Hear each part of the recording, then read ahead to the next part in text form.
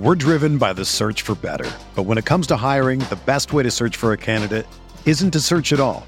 Don't search, match with Indeed. Indeed is your matching and hiring platform with over 350 million global monthly visitors, according to Indeed data, and a matching engine that helps you find quality candidates fast. Ditch the busy work. Use Indeed for scheduling, screening, and messaging so you can connect with candidates faster.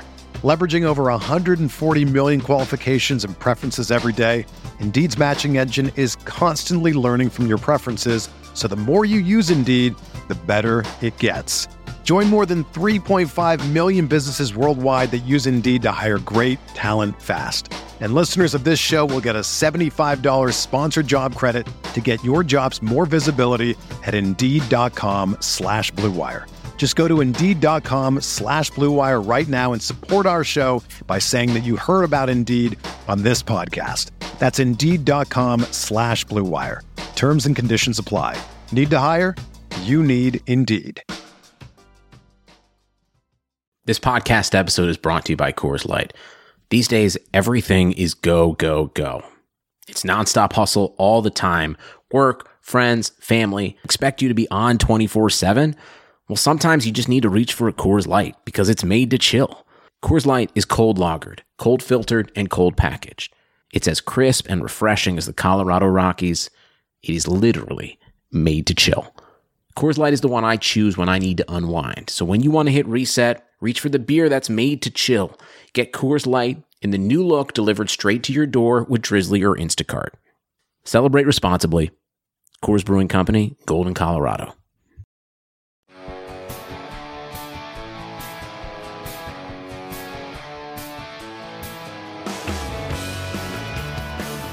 What's up, everyone, and welcome to another edition of Big Blue Banter, the Giants podcast that aims to dive a little bit deeper. And today, really excited to get into this with Nick, my co-host, who I'll send it to in a second, just because we finally have something to work with. Giants have opened up training camp. There's been 6 full days of camp, 5 full practices, 3 fully padded practices. We have some tape to work with. We have some practice plays to work with. We have some updates on the depth chart. There's a lot to dive into.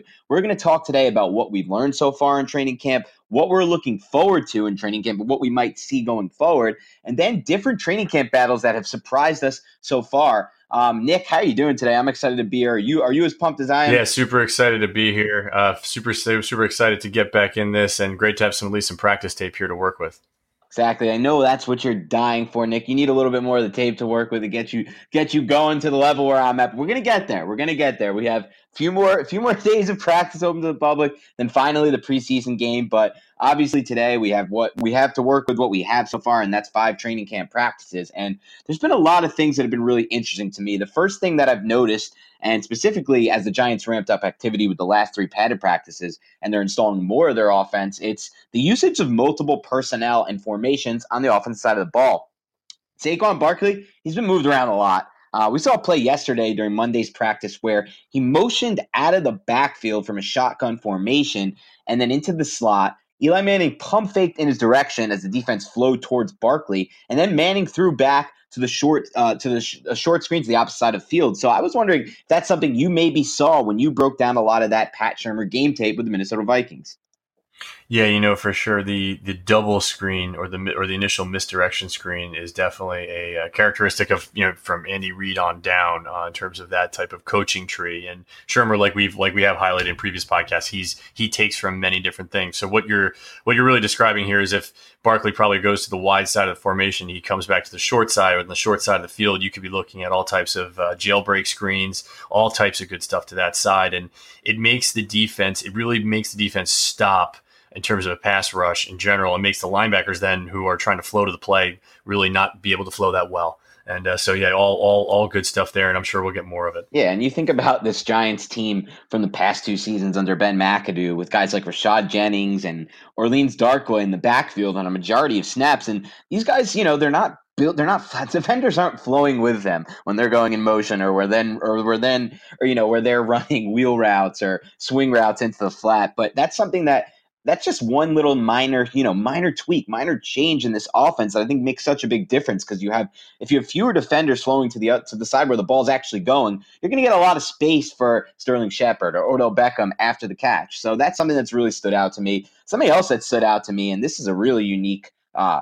personnel package and formation, mostly just the formation, was a play I saw from earlier in camp. I think it was during Saturday's padded practice, where the Giants went trips left with 3 wide receivers to the left side of the formation, Saquon Barkley in the backfield at a shotgun, and then they detached Evan Ingram from the line of scrimmage as a tight end and lined him up as a flanker on the right side of the formation as the lone boundary receiver. So this is something that really interested me. And I wanted to know, Nick, is this something you saw, either Shurmur use with Rudolph, or something you saw McAdoo use at times with Ingram? Because again, we're trying to see if there's new things coming into this offense for the 2018 season. I think last night I actually tweeted that 2018 would be the year of the 3-by-1 formation. And that's what you're describing is the 3-by-1. So the 3-by-1 attacks many things very aggressively. The Eagles I hate to bring the Eagles up, no one bite my head off, but they did it pretty well in the Super Bowl, attacking both the single and 2 deep safety looks that the Patriots put against them. So the 3-by-1 is kind of in vogue, and one of the parts of the 3-by-1 is moving your tight end, as Pat Shurmur's doing, out as the lone X wide receiver. And what that does immediately, the defense tips their hand if they're going to play zone or man. So right off the bat, it's a kind of a good thing to do that helps Eli pre-snap evaluate what he wants to do. One of the interesting things, and look, this is why I want to be involved in this podcast, because I learn things, not just from, people tweeting things on Twitter at practice, like instantly with no analysis, but because Dan gives the feedback that plays like this are happening. Last year, when McAdoo had Ingram running from the same position, because again, McAdoo ran many of these same types of things, but the devil is in the details.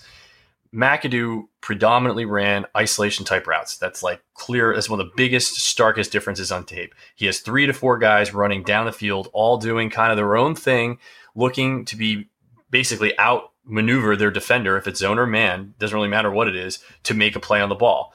Most of what Shurmur features is different types of routes that both use combination as well as more double moves to get his guys in space, get his players in space, and not necessarily ones that just go down the field, because a lot of the West Coast principles get guys in space in a shorter amount of time. Long story short, Evan Ingram, in my opinion, didn't separate well, didn't stack his defender when he was the lone X wide receiver running a Ben McAdoo fade down the sideline. And I actually tweeted that a couple of those instances, I think it was like last week. And so stuff that everyone's kind of looking at, I didn't realize that they were running it still in practice. And what that tells me is all the work that he's done, Ingram that is, this offseason that we've read about, working with both Davis Webb. I know he's really tight with Davis Webb running routes, Eli running routes, kind of getting involved. This is obviously his second year as a tight end. His second year, he's not a new guy anymore. He gets to kind of hone his craft, and I'm really eager to see how he can create separation, because one of the most interesting things about when you're the X wide receiver is the separation doesn't just come from speed. You have to vary your route. It comes down to the footwork, and it comes down to doing it more often, which he clearly is doing. Right. And the interesting thing about Ingram, who's, by the way, not to tip my cap because it's still a long way to go, but this was my breakout pick back in the spring after the spring practice. So we'll see if that holds up, because he's been absolutely the most dominant player so far on the offensive side of the ball through 5 training camp sessions. Of course, they're not, they're holding back with Barkley and Beckham to some extent. But as far as the matchups go, I mean, we saw a practice yesterday, I believe, or 2 days ago on Sunday, where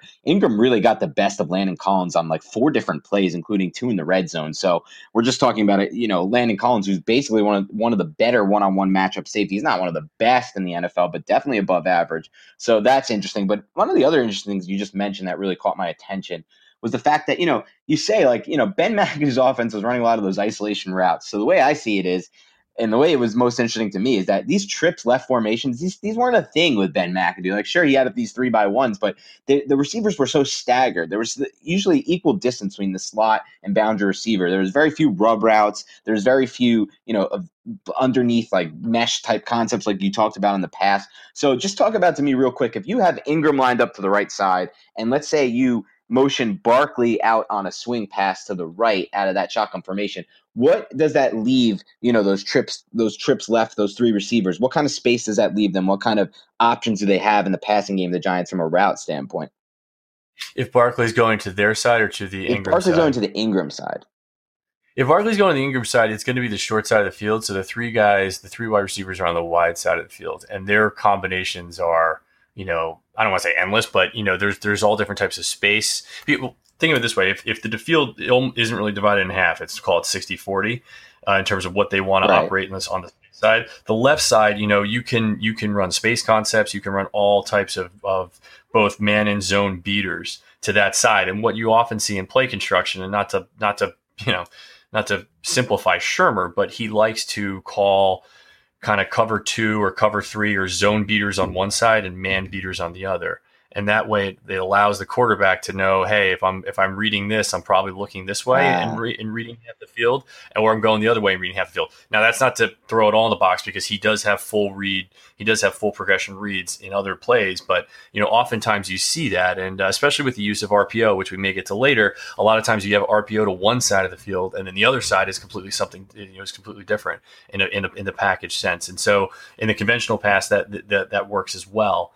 And so the possibilities really, it's endless. Yeah, I think we're going to see a lot of that going forward as the Giants continue to unveil the rest of their offense, and hopefully a little bit in the preseason. We know preseason tends to be a little bit of vanilla game plan, but hopefully that won't be the case, because Giants fans, as one Giants fan told me recently on Twitter, he's like, I know everybody said don't worry last preseason when the offense couldn't move the ball for, couldn't get a first down in all of preseason, but I knew we weren't going to get anywhere. So hopefully, the Giants fans open up the playbook, Giants coach Pat Shurmur opens up the playbook a little bit just for the fans, throw them a little bone. But, another thing that really interested me and stood out to me was a play at practice, which was actually the biggest play from, I believe it was Sunday's practice. Yes, it was Sunday's practice. I was there for this one. And it was actually a play where, Betcher decided to send Landon Collins screaming down the line of scrimmage, up the A-gap actually, on a safety blitz, and Saquon Barkley was in on the play, the shotgun formation, and he stonewalled Collins in pass protection. Not only did he hold up in pass protection, this would have been, this is as well as you could possibly grade a running back in pass protection on one single play. That's what I would give Saquon Barkley on that play. Landon Collins came firing down the line of scrimmage like it was a game, and this allowed Eli Manning enough space, enough time to then hit Sterling Shepard on the deep corner route to the side of the field where Landon Collins was blitzing from, and it would have been a 75-yard touchdown if it was a game. Shepard beat William Gay, the slot cornerback, and the guy defending him on that play. So, for me, I'm already seeing a lot of the things they talked about in the pre-draft process. Saquon Barkley is a great pass protector already, has those skills already, and has the base for it. He's 233 pounds. Obviously, they call him Sequads. Most of his weight is distributed into his lower body, which is good for a running back in pass protection. And what are some of the things you've seen from Barkley in pass protection? Because we really haven't delved into that at all from when you watched his tape at Penn State. Yeah, I think it was a big improvement over the years at Penn State for him. It was something he really focused on. And you saw it manifest itself in examples like you mentioned, where, in the Iowa game, for example, he took on I can remember a play where he took on a 240, 250 pound linebacker and, kind of threw his body at the guy. Didn't love his technique in terms of his head tilt, but like you said, the base was there, and really, he shows good characteristics when he gets engaged. He shows good characteristics. He likes to play long, which means he likes to fire out with his hands and get his arms extended, and that kind of does all types of things where he can actually stick to blockers. But the biggest thing for running backs, you kind of go through different programs like the Scouting Academy, and you listen to really good scouts. And what do they talk about? The biggest thing for running backs here is competitive toughness. They have to be willing to take, a guy that's probably bigger than they are, having 3 steps on them at least, if not more, blitzing and just step in front of a train and have enough to basically not hold the guy, but to basically run interference to give their quarterback time. It's a very difficult position. I like Barkley a lot here. I liked his progression at Penn State in terms of improvement. I think the biggest thing for him this year will be in pass protection, will be his ability in recognition, and his ability in then his mental processing and play speed to be able to make the blocks that he should be making before he goes out to his route, if that's the way the pass protection is set up. That is just mission critical. And you see guys with good technique, not have issues with that, because the NFL is just a different level. And I think that actually, if you're going to see an issue, quote unquote, I would bet that would come later in the season, where guys get tape on him and they see what his tendencies are in pass protection at this level, and then they game off of that. So to be honest, I think it's been work in progress, and I think it's a big part of why the running back coach is such an important part for the Giants this year. Yeah, no doubt, Nick. And listen, Pat Shurmur has been very, very, he hasn't been candid about this at all. I mean, we're talking about, he said Saquon Barkley can handle a Le'Veon Bell-esque workload, but he's going to have to pick up the pass protection. And like you said, the hardest part of that is the mental processing. It's getting down. It's having the awareness and understanding of the pass protection calls. But you know what? I got to say, what I've seen so far from him in practice, I haven't seen a rookie running back like this in pass protection. I remember David Wilson when he was selected in the first round of the draft after the Giants won the Super Bowl, and he was having all sorts of troubles in pass protection. During that rookie season, he was clearly the most talented player, running back on that roster, but he really didn't see too much action until later in the season, in large part due to his pass protection issues. And this is something that we know. Anyone who knows anything about the NFL in depth knows that pass protection is the number one critical factor for a running back when he makes his transfer from college football to the NFL. So that's something I'm going to keep an eye on. But like I said, very impressed so far. Transitioning a little bit, just a few more things I noticed from practice. And, we've talked about it. They're using a ton of different personnel and formations on the offensive side of the ball. We've seen a lot of 12 personnel, a lot of 11 personnel. I've seen a lot of empty shotgun sets. That's something that nobody really talks about that Pat Shurmur did with the Vikings a lot more than people realized last season. I don't know if you had anything to add there before I just dove a little bit more into another interesting play I saw. But did you notice that a little bit too from when you kind of look back at Shurmur's scheme? Yeah, that really hits on Jerick McKinnon's flexibility, the running back for the Vikings last year, that Pat Shurmur had, and you're going to see very similar traits from Barkley. So that isn't that surprising. Right. One of the harder things, just to really, not to like give you the bad news, but the tough thing with that is protection sets. It limits you, since you definitely don't have a running back, and sometimes you don't have a tight end. You only have 5 guys in protection, so it's really pretty much going to be man or some sort of moving the pocket. So the routes have to be quicker, but you're taking the advantage. You're taking your initiative to the defense, forcing them to basically tip their hand because they have to cover 5 guys out in the formation right off the bat. So it's a little bit of a risk, but it's a calculated risk. Interesting. And, he'll mix that in. He's not going to do it like McAdoo did it, where almost every play is 5 in protection and all the other receivers going out. So it's just another example of Shurmur not really, locking in on one different personnel group or one different formation or one different amount of, a usage of a certain amount of players in pass protection or routes. He changed it up. I mean, we saw a play that I've been waiting to see. It was actually during Monday's practice, and I've been waiting to see this because I think it could be so useful, where actually Rhett Ellison motioned into the backfield as a fullback, and then the Giants ran the ball behind him with Saquon Barkley. And I've been waiting for that all training camp, all spring OTAs, because we saw mostly just Shane Smith at that fullback position. But now you're seeing him finally start to mix in the tight ends a little bit, especially Ellison. So I think that could be super interesting for the season if they have, more snaps with Ellison at the fullback position than he has in the past. Because remember, during that 2016 season, before the Giants signed Ellison as a free agent, they actually saw a lot of snaps out of that H-back fullback position with the Vikings. So, and that was obviously before Shurmur was the offensive coordinator, but he was still there on the staff. Just to dive a little bit more into it, and I know we talked a lot of defense in the last podcast, so we're going to keep this brief, but, another thing I noticed and what we learned so far, Bettcher's defense has been just as aggressive as we expected. He's using multiple looks too across the board. Different guys blitzing, a lot of different safeties, a lot of linebackers, 5, 6, 7 guys on the line of scrimmage. And one thing that was great to see, at least for me, Nick, because we just went into such detail about it last podcast, was on Sunday there was a play where they sent Ogletree on a weak side blitz, and he kind of looped around, created pressure immediately. And forced a tip ball where Vernon actually, who had dropped into coverage, made the interception. So that's something interesting. We're seeing a lot of these linebacker blitzes, a lot of different looks there. And this front seven, no one really talks about how deep and talented this front seven is and how much of that happened this offseason. I mean, I can't remember a time where the Giants or any other team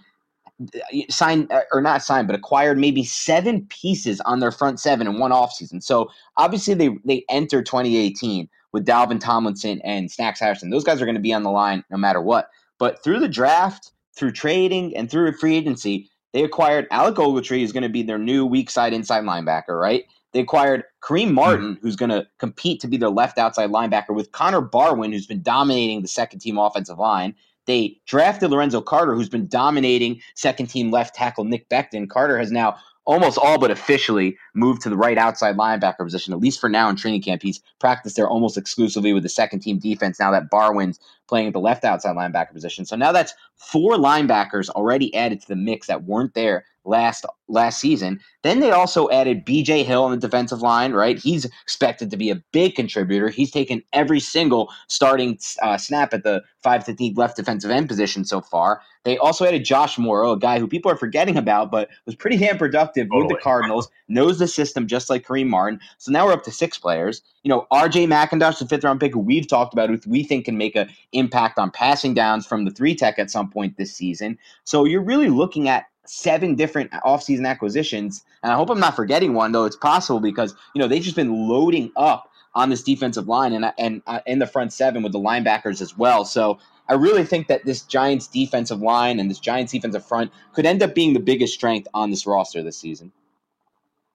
So so I wanted to know it's just an observation. We don't need to throw it to you there. I know, Nick, but because we talked so much, you dove so much into the defense last podcast, but I wanted to get that out there because I just don't remember 7 offseason acquisitions like that who can all make an impact really in the rotation right away in the 2018 season. So wanted to do a quick update as we transition a little bit to some of what we know now about some of the key battles in training camp. So I think one of the most interesting battles we've seen so far is the free safety battle, and that's because it's absolutely wide open right now. So we're talking about a position there where we think, and Nick actually made a great point about this way early in our pod. I think it was on our first or second podcast ever. You said you think it's going to be a rotation, and the more I watch, the more I think it's going to be a rotation at free safety because the Giants in their first practice, they played Darian Thompson for the entire practice as the first team free safety. Then in the very next practice, it was Curtis Riley as the first team free safety next to Landon Collins for the entirety of practice. The third practice came. It was Andrew Adams.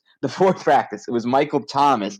4 different guys, 4 different days. Then the 5th practice, they actually skipped over Thompson for Curtis Riley, who began the 5th practice as that first team free safety, which was interesting to me. It said, okay, maybe he's moving up the depth chart. Maybe they liked what they saw from Curtis Riley the most of those 4 guys. But unfortunately, actually, Riley injured his hamstring during Monday's practice. Darian Thompson immediately came in for him and finished the practice out with the first team defense. But I'm most intrigued right now about Curtis Riley on this defense. Here's a guy who converted from cornerback to safety last season with the Titans after playing there at cornerback his whole career with the Titans until last season. Also, which people don't know, he actually played safety in high school, so it's not brand new to him. During spring OTAs, he was the strong safety. He played a lot of first-team strong safety because, remember, Landon Collins wasn't practicing. He was injured. Darian Thompson wasn't practicing. He was injured. So now he's actually making that transition to free safety. Bettcher's talked about how much he likes his versatility, his ability to drop in deep coverage, his ability to make plays around the line of scrimmage in the box. So that's something interesting there. I don't know if you wanted to add anything on that, Nick, before we move to the next battle. I think it's going to be rotation, like you're saying. I think that I'm a little surprised to see Thomas not taking reps there because I know he wants guys to play in that position, but I do think that Thomas is going to end up in the slot as a slot backup kind of hybrid if he ends up kind of being involved in this team. Just because he took so many snaps there and he's a good tackler from that position. He flashed that in tape on previous teams. I think it's tough. I think that, you look at guys like Andrew Adams that played center field in high school, and you kind of think that he could pull it out at some point, or at least be the definitive backup, even in this group again. And it's tough. I think like we said, it's and let's make one thing clear here, just because I don't know if I was clear enough with it when I broke it down. Thomas took some first team reps in that 4th practice, but he wasn't exclusive like the other 3 were in those first 3 practices. And even after practice, Lou Anarumo, who the Giants defensive backs coach, who he actually followed from Miami to New York. He said, we won games in Miami with Mike starting at the nickel. And so one attribute he brings, he said, he's a multiple position guy. But really, he made it clear right there, they like him at the nickel. And that makes sense given his special teams prowess and his ability to make tackles and to be a hard hitter around the line of scrimmage, obviously, and a sure tackler there. Something this Giants secondary needs. They need a sure tackler. That's my issue with Andrew Adams. He's great in coverage, deep coverage, but he had issues with tackling in 2017. He was not a good tackler in the open field. And that's something I think Michael Thomas brings to the secondary and Curtis Riley to an extent as well. And that's something that I think is actually exciting for James Bettcher because he doesn't want to deal with he he doesn't want to see the Giants defensive backs leading the league or damn near close to it and miss tackles again, for a second straight season. That's just not something any coach wants to see. And obviously, Anarumo also made an interesting comment when he said, listen, with Mike, he makes big plays too. There was a game, that in the last drive of the game against Tom Brady last season with the Patriots, out of the nickel position, he made that interception that sealed, that's helped them seal the win. So he believes that Michael Thomas can be a big part of the secondary. I think it's interesting. He might be a bigger part than we see. But again, look for him more towards in a nickel role, especially when, hey, the Giants use that big nickel package where they're going to use an extra defensive back, whether that be a cornerback or a safety. Yeah, go ahead, Nick. Yeah, just one thing too to mention too about the tackling, which is funny about grading. I saw a lot of Darian Thompson snaps when I did a piece for Cover One earlier last month. But one thing that's kind of interesting from the scouting perspective, when you see the entire unit tackle poorly, and let's be honest, like you said, the entire unit did, it should impact how you grade the one specific guy that you're grading. What I'm saying here is, I don't think it was emphasized or whatever was being practiced was not flowing through in the game whatsoever. So when people see a totally new look Giants team, I don't think that's that crazy, because you have a new coaching staff emphasizing new things. It doesn't mean that they're doing it's a full 180, but it's amazing how the impact of that, as well as the impact of a new season, can all of a sudden getting these players that were basically not making were poor in both form and effort, all of a sudden much better what they're doing. Then we transition to another battle here, one at the center position, where there's not much of a battle, really. Jon Halapio is dominating the reps. This is a guy who closed out spring practices, taking a little bit more first-team reps than Brett Jones, and now in training camp for the first 5 practices, it's his job. I mean, he's not giving up any reps to Brett Jones. They're not mixing in Jones at all. And the thing that I found that's most interesting about this, just a little note, just a little tidbit from these observations from practice, he hasn't had one bad snap yet. It's so odd for me. This is a guy who brand new to the center position. He's played guard his whole career. Every snap of his life in football, he's played guard. Now he's made this transition to center, and he's not even screwing up the snaps with Eli Manning. So that's something interesting to me, and I think that's definitely something that seems like a small thing, but could definitely help aid his quest to win that job. I don't know if there's anything you want to add there on Halapio. I know we dove into him a little bit on one of the first few pods. I just knocked on wood on my desk just because you don't want to jinx a guy right at this stage. No, we jumped into him before, but no, I like him a lot, and he's not the other guy as McAdoo kind of referred to. It's a little bit, it's much more than that, and I think it's cool that they're both friends battling for this position. And to be frank, I think both are going to make the team, and I think you need both. Not just as a backup, but as a swing player, because Halapio can play different parts of the line. Jones. Brett Jones' best graded game from Pro Football Focus in his Giants career came at left guard. This is a guy who can play the guard position as well. Then another interesting battle. This is not much of a camp battle, but I need to talk a little bit about this outside linebacker position, which to me has become such a strength of this Giants team in such a short period of time. I mean, we're talking about, okay, so you got Kareem Martin working as the strong side left outside linebacker and Olivier Vernon as the right outside linebacker in practice. And, we haven't heard too much from Martin just yet, and there hasn't been any change yet, but there might be one coming, okay? Because Connor Barwin on that second team Giants defense is absolutely manhandling Chad Wheeler at right tackle in every single practice. He is getting so much penetration in the passing game. He's setting the edge in the run game and making plays in the run game, stopping things before they get started there for that second team Giants offense with Davis Webb running the show. Barwin's been unreal so far. I'm really excited about what I've seen. This guy plays with so much energy in practice. Now, of course, here's a guy who's probably playing 100% every snap, practice, or game, and some guys obviously elevate their games, their level of play in games versus practices, so maybe it won't translate as well to the games, but at some point the Giants are going to have to consider moving him into that first team defense over Kareem Martin. It just makes too much sense right now. And obviously they like Martin for a multitude of reasons. He's 280 pounds. He knows the system much better than Barwin does after having played in it with Betcher for the past 3 seasons. But it's something to keep an eye on. And then at that right outside linebacker position, Olivier Vernon has been the most dominant player on the field for the Giants on the defensive side of the ball. There's no ifs, ands, or buts. He's gotten the best of Nate Solder twice in the past 3 practices with 2 sacks. The Giants lined him up a little bit on the other side of the formation in a couple practices before that, and he absolutely dominated Eric Flowers. 2 plays in a row, 2 sacks at one point, one that was Flowers got called for a hold on, and he still got there and got the pressure and got the would-be sack. And obviously these are all would-be sacks because there's no sacks in practice. Nobody's hitting Eli Manning. Nobody's even touching Eli Manning.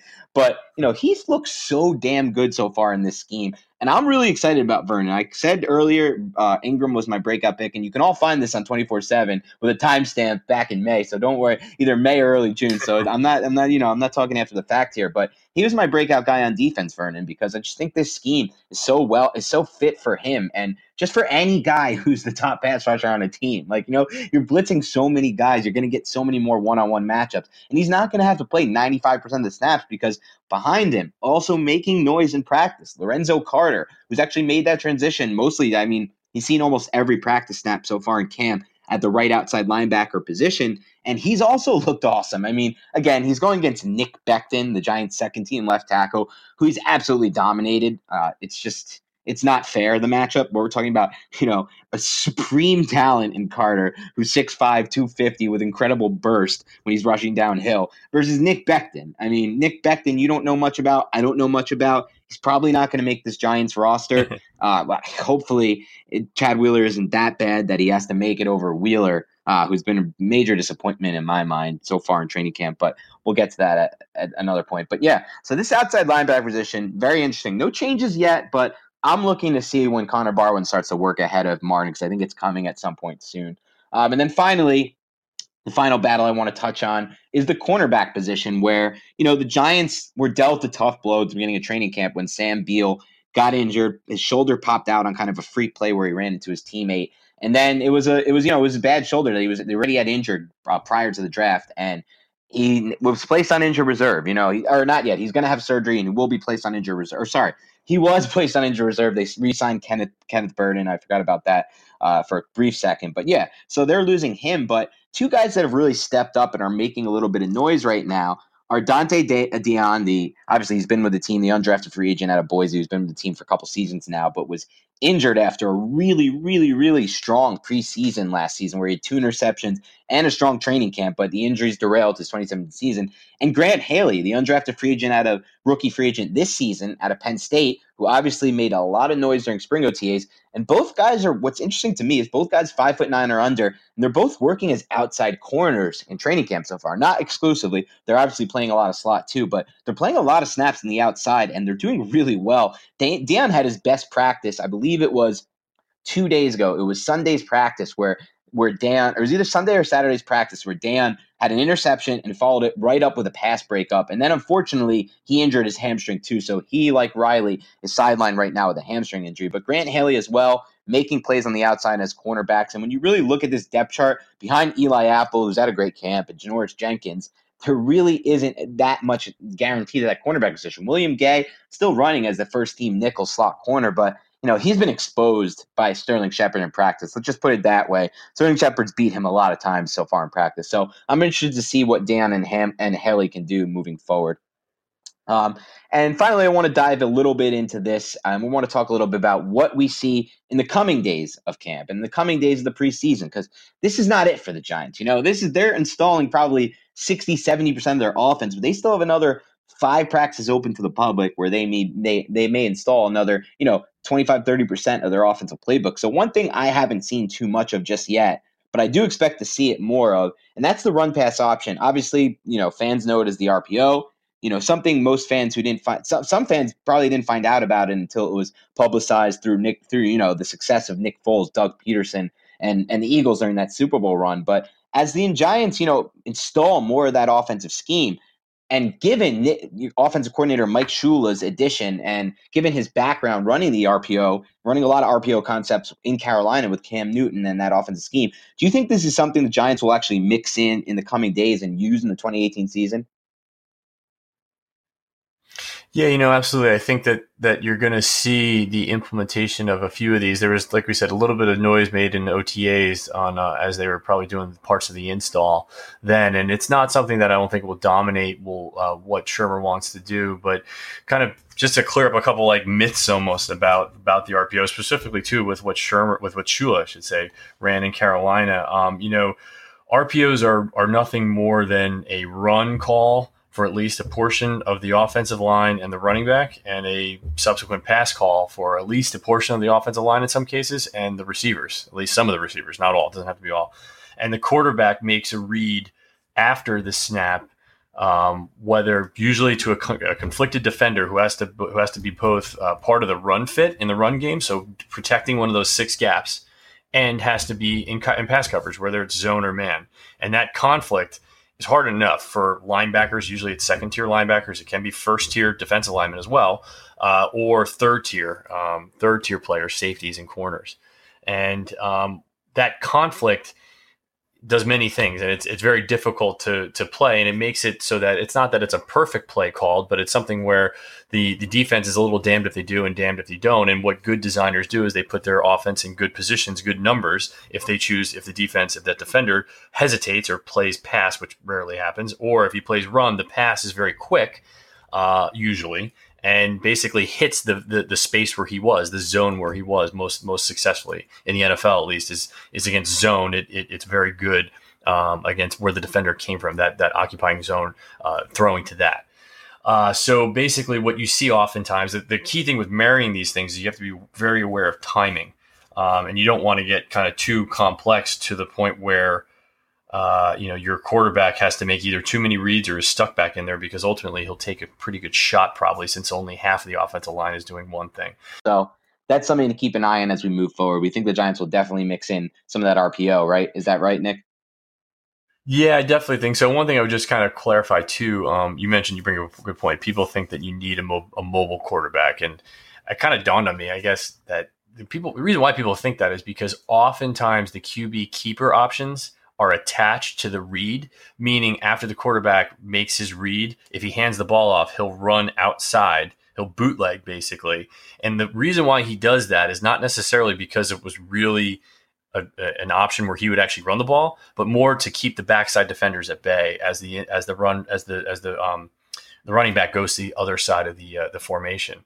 So if you think about a RPO real quick, like if you're dividing your line in half, not in half, but like at least up, where part of your guys are pass blocking, the other part are run blocking, and not all the designs are like that, but most are, that you're going to want to hold the defenders in place because there's not as many guys to get downfield to make those blocks as there are otherwise. So that's why that QB keeper option is often displayed.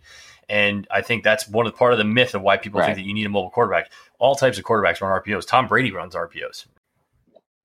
Exactly. And that's something that we want to see this season, because obviously last season we didn't see any of that in the Ben McAdoo offense. But just as we close out today's show, I want to drop a few more observations, the thing that really stood out to me from camp. And, Nick, feel free to jump in at any point with anything you wanted to add to any of these. But obviously, we talked earlier about Evan Engram being used all over, but he's really been unguardable so far in training camp. Landon Collins having trouble with him. Every linebacker having trouble with him. And something just to keep an eye on as we go forward.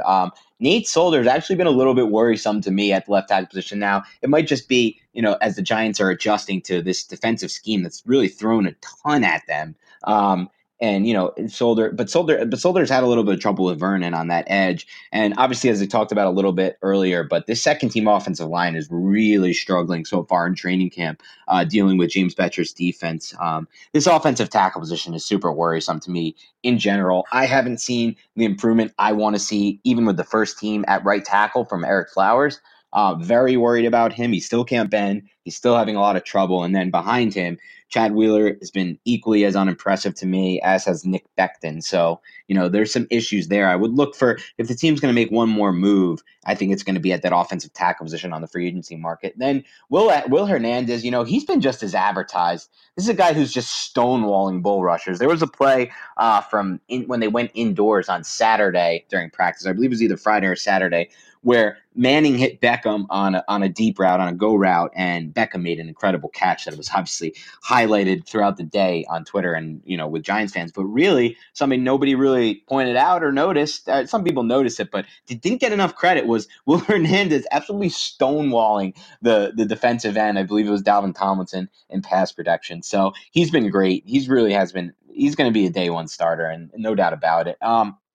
Eli Apple, here's a guy who really has done the most with his situation. This is a guy who some people wanted out of town. Some people wanted him cut. Some people wanted him traded for anything they could get a 7th rounder. Well, it's a good thing they didn't listen to those people, because Eli Apple has returned a brand. He's still just 22 years old. He's a kid still. And he's either 22 or 23. I'm sorry. And he everything about him has been great so far in training camp. Not only the fact that he's been really good in coverage, aside from one play during Monday's practice yesterday where Odell Beckham torched him, just really burnt him for a long touchdown. But besides that, Eli Apple's been great in coverage. But most importantly, he's just been a different person and a player. He's really vocal right now in the secondary with his teammates and helping coach up some of the younger guys, Grant Haley, Dayon, those type of players. And he's just really committed right now to his craft. And that's something you needed to see given their lack of depth at the cornerback position. Janoris Jenkins, this dude's an absolute athletic freak. I know some people, wanted to worry about him after the off-field troubles. Would he come back unmotivated, out of shape?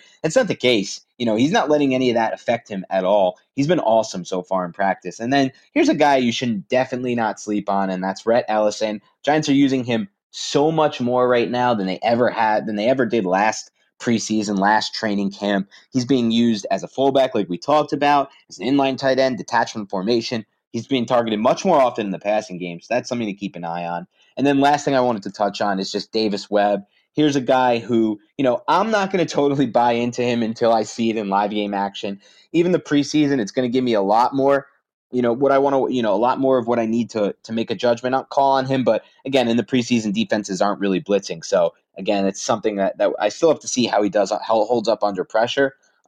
But here's a guy who made a play during Sunday's practice that was really just unbelievable. He rolled out to the right after diagnosing before the snap that there was going to be pressure coming from the weak side, and there was, because the Giants' second-team offensive line has been atrocious. They can't hold up at all. So there was immediate pressure. He rolled out to his right and then threw a freaking rope. This was ball. I watched this thing live from the end zone angle. This ball was a rope coming out of his hand, 40 yards down the field in stride to wide receiver Khalif Raymond, who caught it and then headed towards the sideline.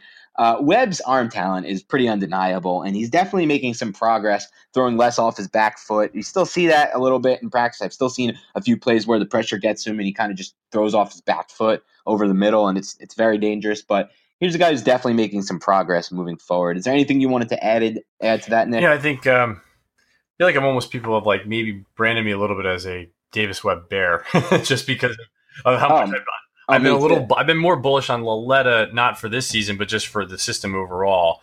But one of the things that I was kind of picking up on in terms of the practice side of things is maybe the placement of Webb's ball maybe not being as consistent, not nearly as consistent as Eli Manning. And that's something really to watch. Balls that get caught in practice are kind of great and everything, but a coach wants to see someone really sharp in terms of perfect placement, because in the NFL, those windows are super, super tight. And I think, Webb's made tremendous strides cleaning up his footwork, although, like you said, it's always a work in progress, basically, when guys are going through that. You had the real lazy feet kind of issues in college that, to be quite frank, a guy with a cannon like that doesn't really have to worry about as much. And so just for me, the placement of his balls as practice goes into the preseason is going to be a good gauge for me where he is, because that'll definitely be a big part in kind of the timing and rhythm play calls that Shurmur's going to have. A lot of people, or some people may be thinking that, hey, with Shula here, he took a Air Coryell system in Carolina, which is a terminology more than anything else, but it means that there was a lot more down the field routes that you saw Cam Newton throw. And he married that with spread concepts, and that was basically Carolina's offense. So people thinking, hey, maybe Shula will do that here. That he'll be able to he'll throw more go routes, more 9 routes down the field. And that's definitely a possibility. And like the guy has a total cannon, but the bottom line is it's still going to be a timing and rhythm offense. And so if he can't if he doesn't have good placement, that's going to be that's a tough thing to have as a backup quarterback, and especially what fans are looking for going forward is a quarterback of the future. Right. And no doubt about it, Nick. I mean, it's not just you. Trust me, this is a little bit before our time, before we, got together to do this podcast. But I was all in on Josh Rosen as the QB1 of this draft class, without a doubt.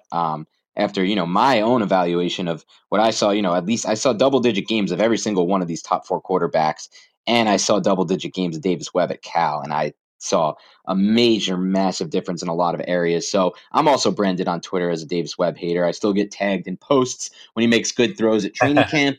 But just so everybody knows who's listening in, I'm rooting for Webb just as hard as you are. I want him to prove me wrong. I want him to be the guy who, translates, who takes his game to such a different level at the NFL level than at the college level. And it's certainly possible. I talked with Trent Dilfer earlier this offseason, and I wrote about this and put it on Twitter. And Dilfer definitely changed my mind a little bit on Webb because really, to him, it was a matter of Webb wasn't asked to do anything at the college level, and by being in that that system, that air raid system, and he just believes Webb was so raw at that time because he worked with him in the elite 11-on-11 elite. I think it's 11 camp that Dilfer ran, and he worked with him individually. He said he used to stay up a couple nights down in Texas and watch game tape with him and work with him on his game, and he just thinks that he's a perfect fit for Pat Shurmur, actually. And Webb has been pretty mobile so far in camp. So if the Giants are going to do a lot of the things we saw with Case Keenum, he could be there. But definitely at the intermediate level so far, I think Kyle Lauletta has been a little more accurate. And obviously Eli Manning. I mean,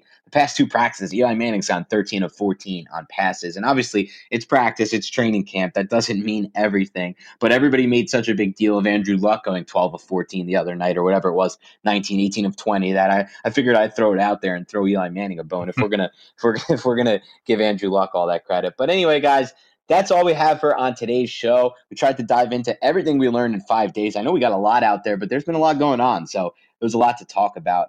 Just to give you an idea of what's coming up going forward, we're going to try to run another one of these podcasts next week around this time, preferably Tuesday, so we can preview the Browns game. The Giants have their first preseason game next Thursday night against the Cleveland Browns at home, MetLife Stadium.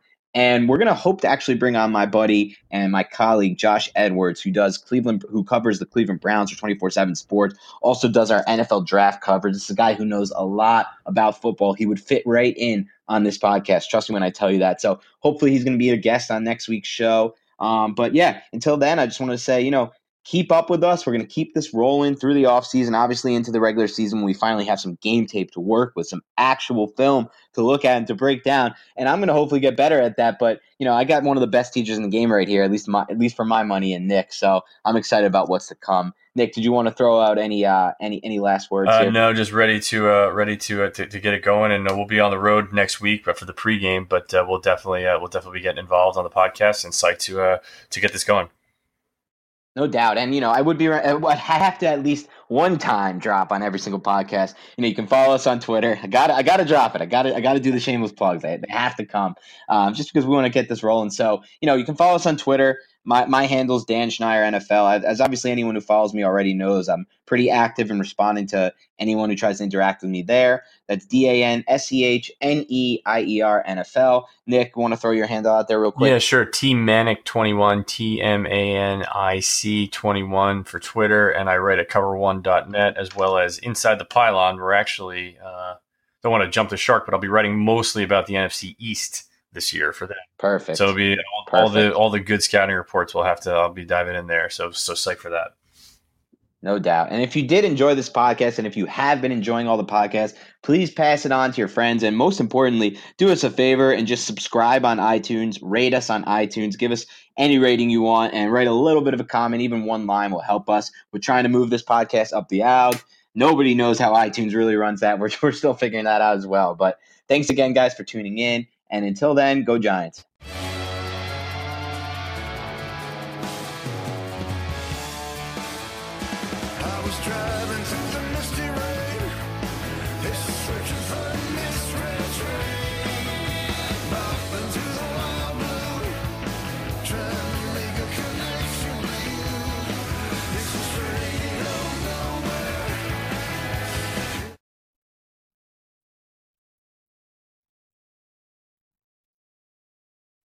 Everyone is talking about magnesium. It's all you hear about. But why? What do we know about magnesium? Well, magnesium is the number one mineral that 75% of Americans are deficient in. If you are a woman over 35, magnesium will help you rediscover balance, energy, and vitality. Magnesium supports more than 300 enzymatic reactions in your body, including those involved in hormonal balance.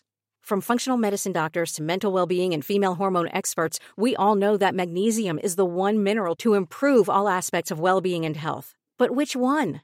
Magnesium Breakthrough from Bioptimizers, the trusted choice recommended by leading experts with 7 best-absorbed forms of magnesium to ensure your body receives the support it needs for overall well-being. Go to bioptimizers.com/balance today and use code BALANCE10 for 10% off. Support your journey to wellness at bioptimizers.com/balance. Magnesium Breakthrough from Bioptimizers, your foundation to optimal health and vitality.